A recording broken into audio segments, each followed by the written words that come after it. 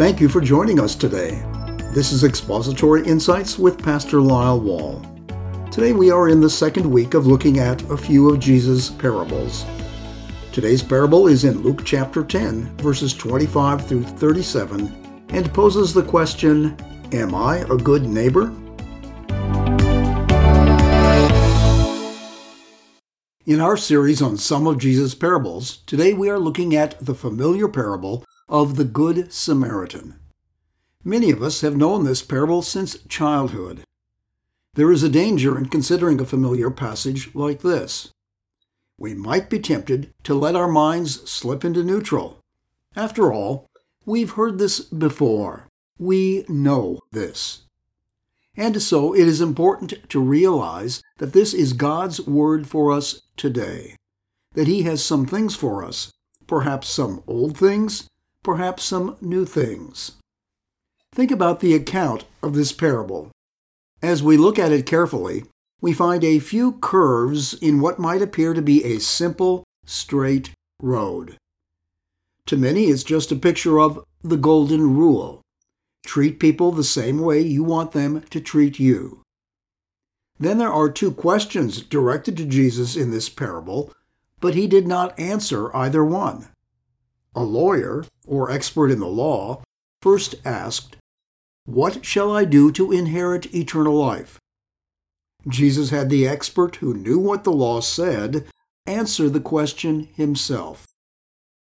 The expert's follow-up question was, "Who is my neighbor?" Jesus, in effect, changed the question to, "What is good?" and then answered with a story rather than a neat definition. Any careful look at this parable will quickly lead us to neighbors. There are many different pictures of neighbors, good and bad, puzzling and unfamiliar neighbors. While the phrase Good Samaritan is widely known, even used as the name for the largest travel club in North America and as a slogan for an insurance company, Jesus' main point often goes unnoticed. The question Jesus asks each of us to answer today is, Am I a good neighbor? Good and bad examples abound. One night in 2001, a young nurse's aide was not a good neighbor. Driving home on a curved stretch of dimly lit road, she heard a loud bang and then saw a man crashing through her windshield.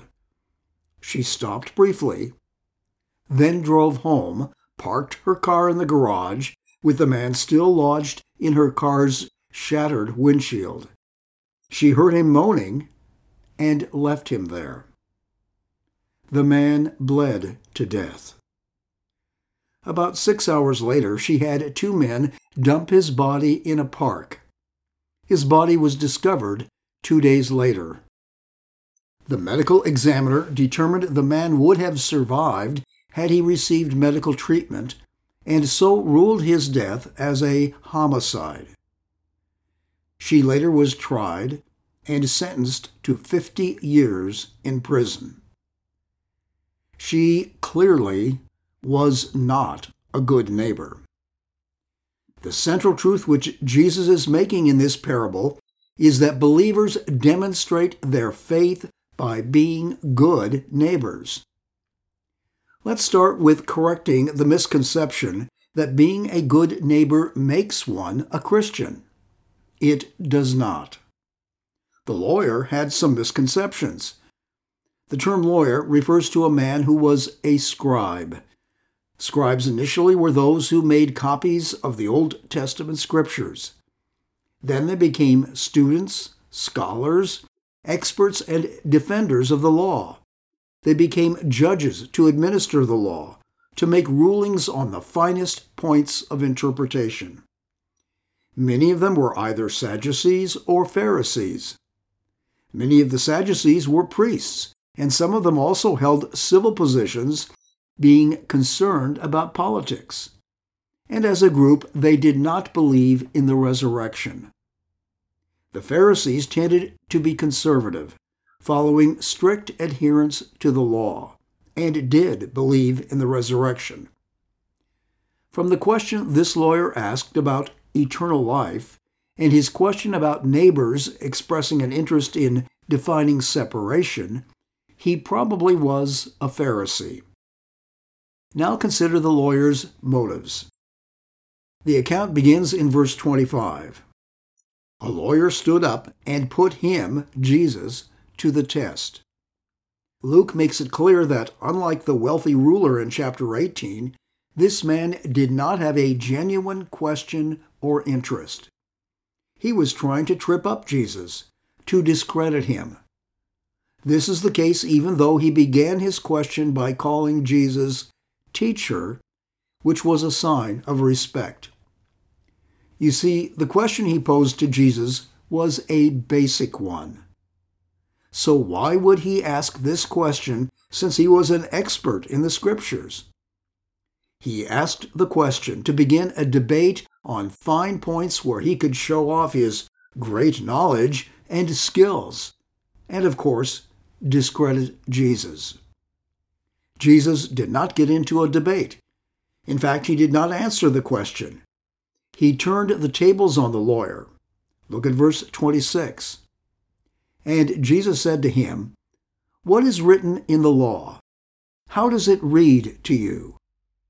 And he, the lawyer, answered and said, "You shall love the Lord your God with all your heart, and with all your soul, and with all your strength, and with all your mind, and your neighbor as yourself."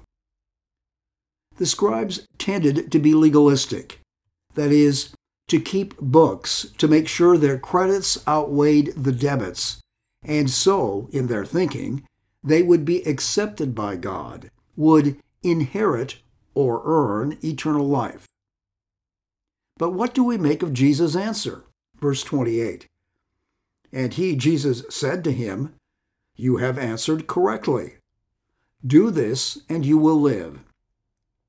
A casual reading might lead some to think Jesus is saying that if you do this, you will earn your salvation. This is not what Jesus said, and the lawyer knew it. That is why he followed with another question in verse 29. Jesus' words, "do this," have the force of, and can be translated as, "keep doing this," or "always keep doing this." He is actually pointing out the impossibility of earning eternal life. One slip, one failure, and it is all over. Trying to earn your salvation is truly mission impossible. No one can keep this, do this consistently, perfectly.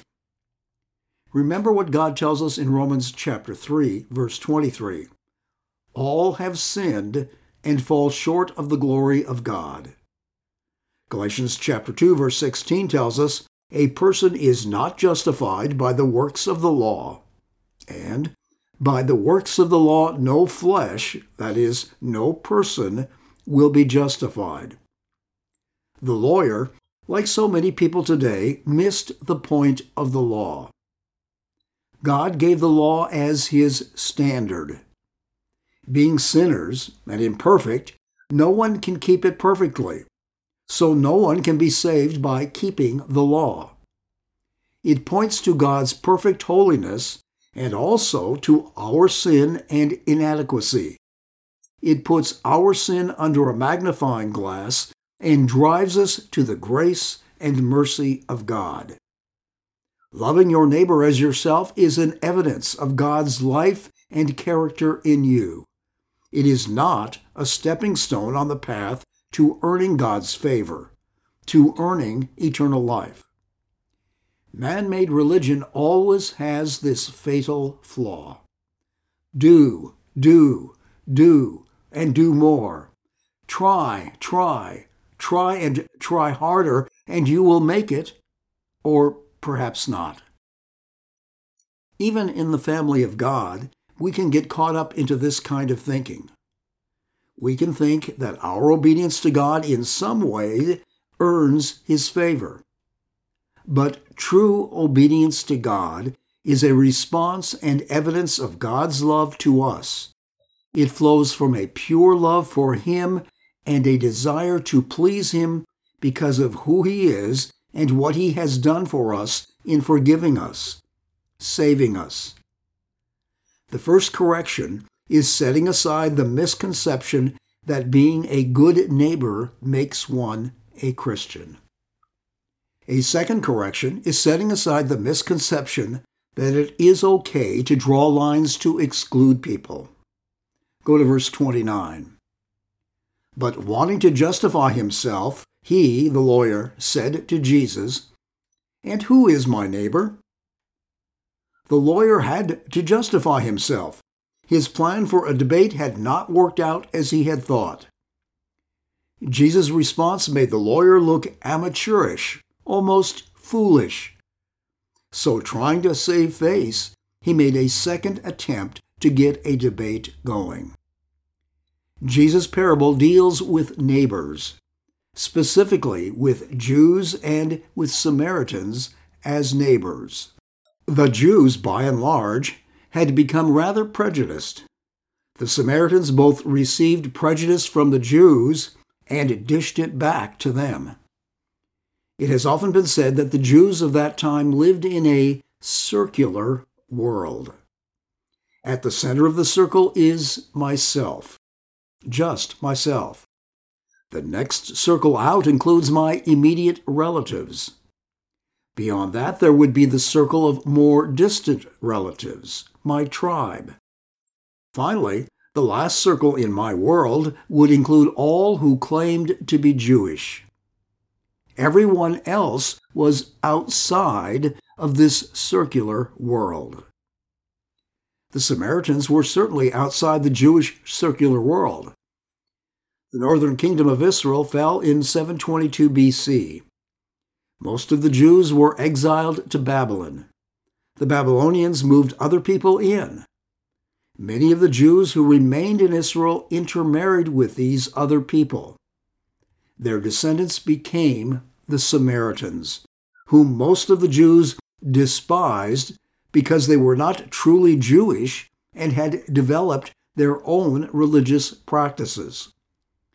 At the end of the exile of the southern kingdom, the Samaritans offered to help the returning Jews build the temple.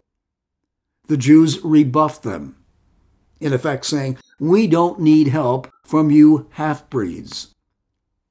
The Samaritans built their own temple at Mount Gerizim. When Jesus was on earth, the Samaritans lived between the Jews in the south and north, and there was great mutual hostility. The Samaritans were definitely not on this lawyer's list of neighbors. Check out verse 37. When Jesus asked the lawyer to identify who in the parable proved to be a neighbor to the man in need, the lawyer knew it was the Samaritan who proved to be a neighbor to the victim, but he couldn't bring himself to even use the word Samaritan. He said, "the one who showed compassion to him." It's not really any different today among all people groups. Lines of exclusion are drawn all over in our world. It's easy to see between Arabs and Israelis and other groups that are in the news, but it can be seen all around the world. These lines of exclusion are not neat designs, but a great crisscross of exclusions based on race, ethnicity, national and regional origin, social class, religion. And, yes, it even exists among some Christians. The old cliché, "good fences make good neighbors," is widely practiced. There may be polite acknowledgement, but little to no close involvement. Listen to this work by the prolific writer Anonymous. When I first became a member of the church, my circle was very big, for it included all who, like myself, had believed. I was happy in the thought that my brothers were many, but having a keen and observant mind, I soon learned that many of my brethren were erring. I could not tolerate any people within my circle but those who, like myself, were right on all points of doctrine and practice. 2, some made mistakes and sinned. What could I do? I had to do something. I drew my circle again, leaving the publicans and sinners outside, excluding the Pharisees in all their pride, with myself and the righteous and humble within. I heard ugly rumors about some brethren. I saw then that some of them were worldly minded. Their thoughts were constantly on things of a worldly nature. So, duty bound, to save my reputation, I drew my circle again, leaving those reputable, spiritually minded within. I soon realized that only my family and myself remained in the circle. I had a good family, but to my surprise, my family finally disagreed with me. I was always right. A man must be steadfast. I've never been a factious man. So in strong determination, I drew my circle again, leaving me quite alone. A good neighbor does not draw lines to exclude people.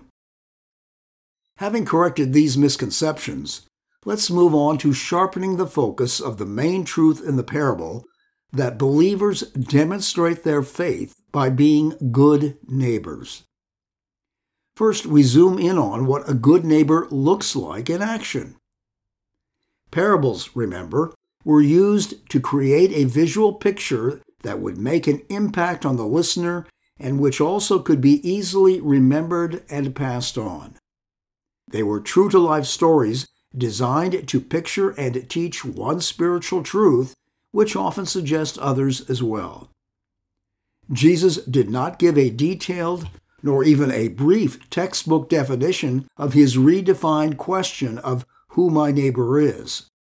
Rather, he told this parable to show us what a good neighbor looks like in action, what it means to truly demonstrate your faith as a child of God in your relationship to others.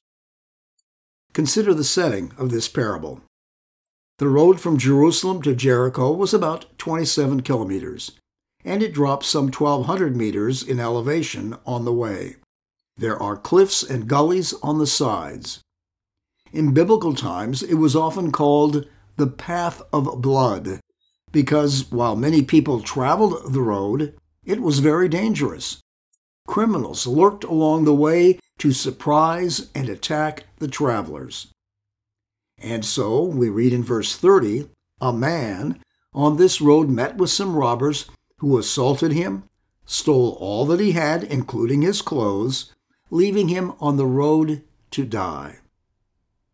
The first picture Jesus draws of what happened next is the negative view, the bad neighbors, a priest and a Levite. The priest, we could fairly assume, was returning from a tour of duty in Jerusalem to his home in Jericho. The Levite, who in broad terms was an assistant to the priests, may have been doing the same thing. Both were clearly religious leaders, men who were to be examples of godliness, love, and mercy. Both saw the man who had been attacked and robbed in his desperate condition.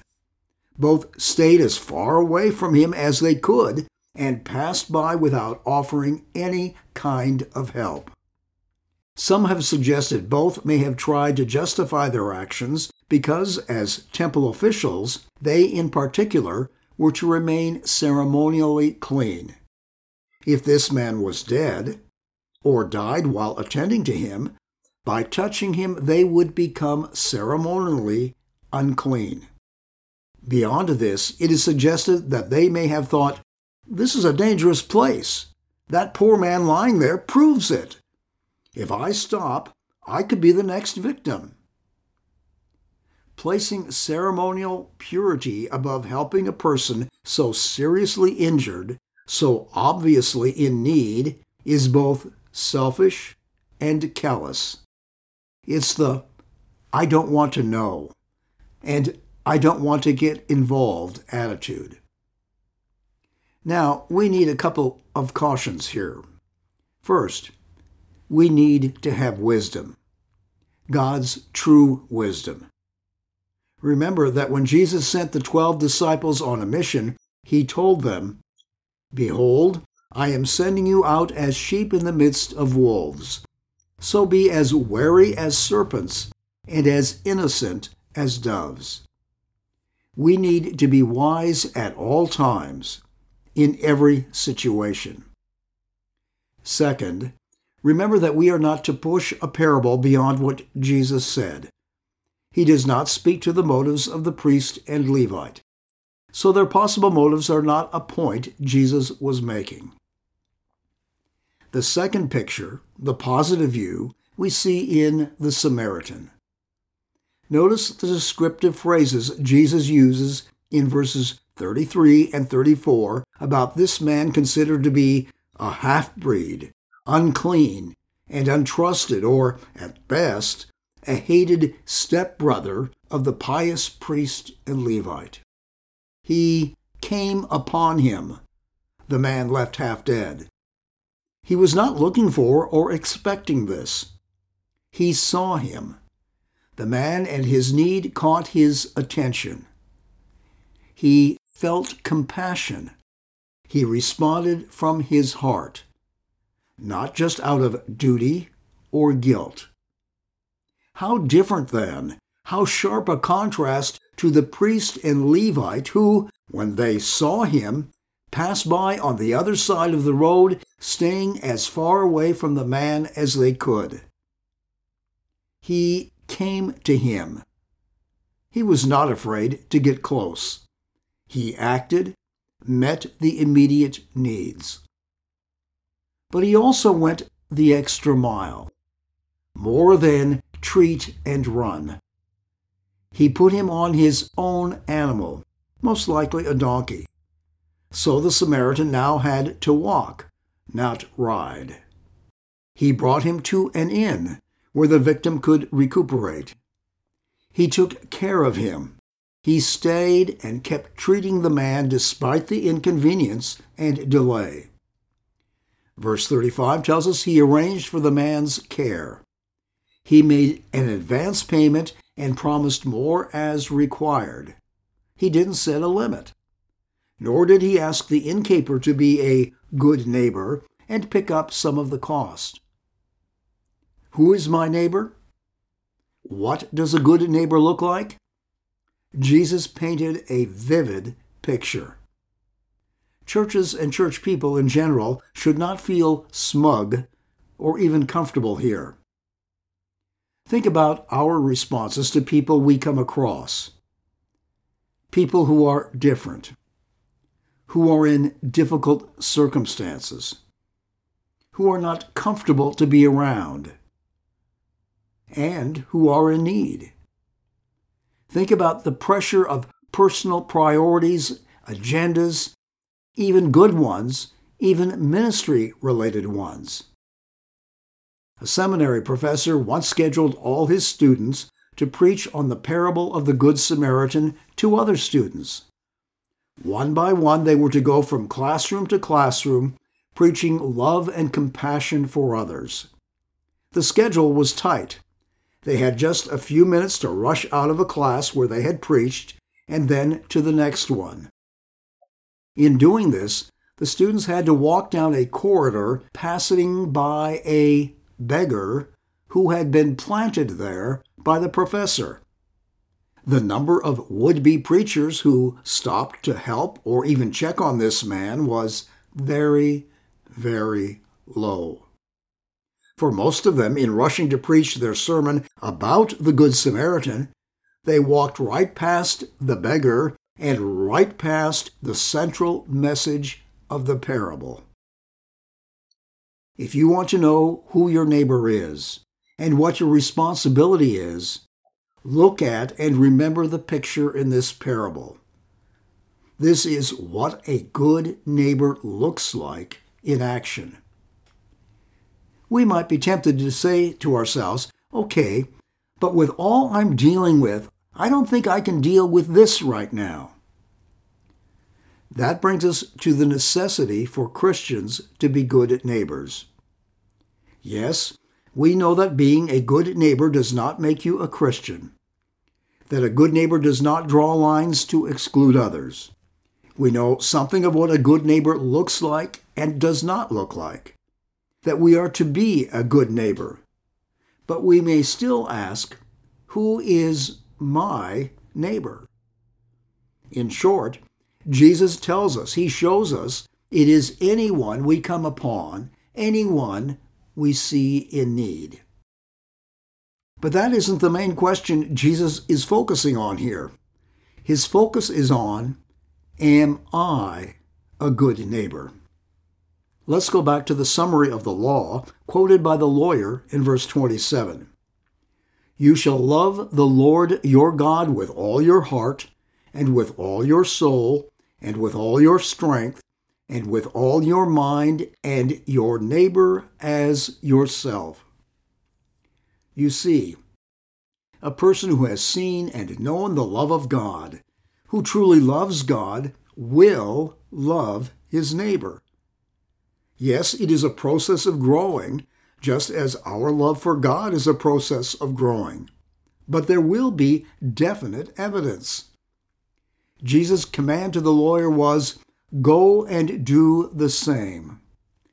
Go and do. Keep doing. Always keep doing the same thing the Samaritan did. Practically, how can we live out God's love and compassion? How can we be a good neighbor? Yes, keep on doing the same thing as the Samaritan, but what specifically? Here are 5 practical steps to take. Number 1, be aware.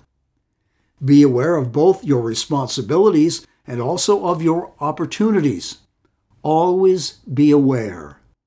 Don't rush down the hallways of your days without noticing what and who is around you. Number 2, be responsive. The priest and Levite were aware. They saw the man and his need, but they were not responsive. Loosen up. Loosen up time, priorities, expectations. Go beyond the fences to have contact and involvement, good fences as well as bad ones. Number 3, draw circles of inclusion rather than exclusion. Consciously, actively include rather than exclude. Number 4, take some risks. Yes, it is scary at times, and yes, there are those who will try to take advantage of you, to con you. And remember what Jesus said, behold, I send you out as sheep in the midst of wolves. So be wary as serpents and innocent as doves. Over the years, a good number of strangers have come to my office asking for help. Sadly, most have tried to con me. I have always tried to hear them out, set down a few basic guidelines so they know how we will relate, and when in doubt, choose to help rather than not to help.